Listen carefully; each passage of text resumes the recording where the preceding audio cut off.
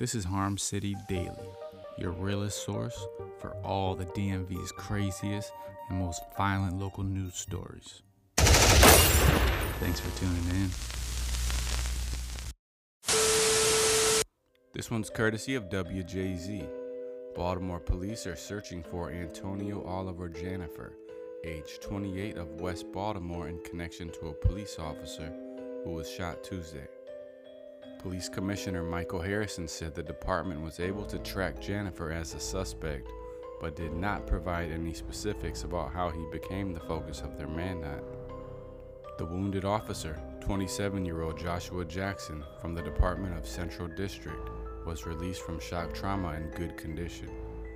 The officer was wearing a bulletproof vest, which likely saved his life. Commissioner Harrison said the shooting happened shortly before 9:30 p.m. in the 1000 block of Light Street in Federal Hill. Harrison said the officer tried to initiate a traffic stop on a car that was driving erratically, as he believed the driver might have been intoxicated. But after he activated his lights and siren, Antonio not only did not slow down, but punched the gas and took officers on a pursuit for several blocks. He eventually crashed into a parked car where he got out and fled on foot. After being chased a good bit and not being able to escape, Antonio turned back, producing a firearm, and fired a shot at the police officer. The officer was hit in his lower abdomen. Antonio then yoked a bystander out of a blue Toyota Camry, "Get out of the car," making his getaway. Shortly after, Antonio carjacked a second individual. Harrison said the suspect is still at large and is considered armed and dangerous.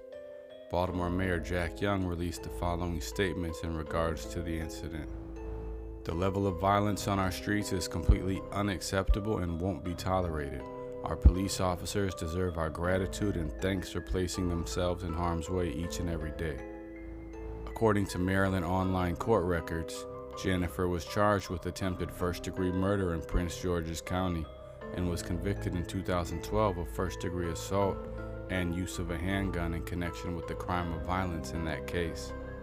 Janifer had been stopped and charged in Baltimore County for traffic-related offenses in February, including driving with a suspended license. Police are investigating this incident.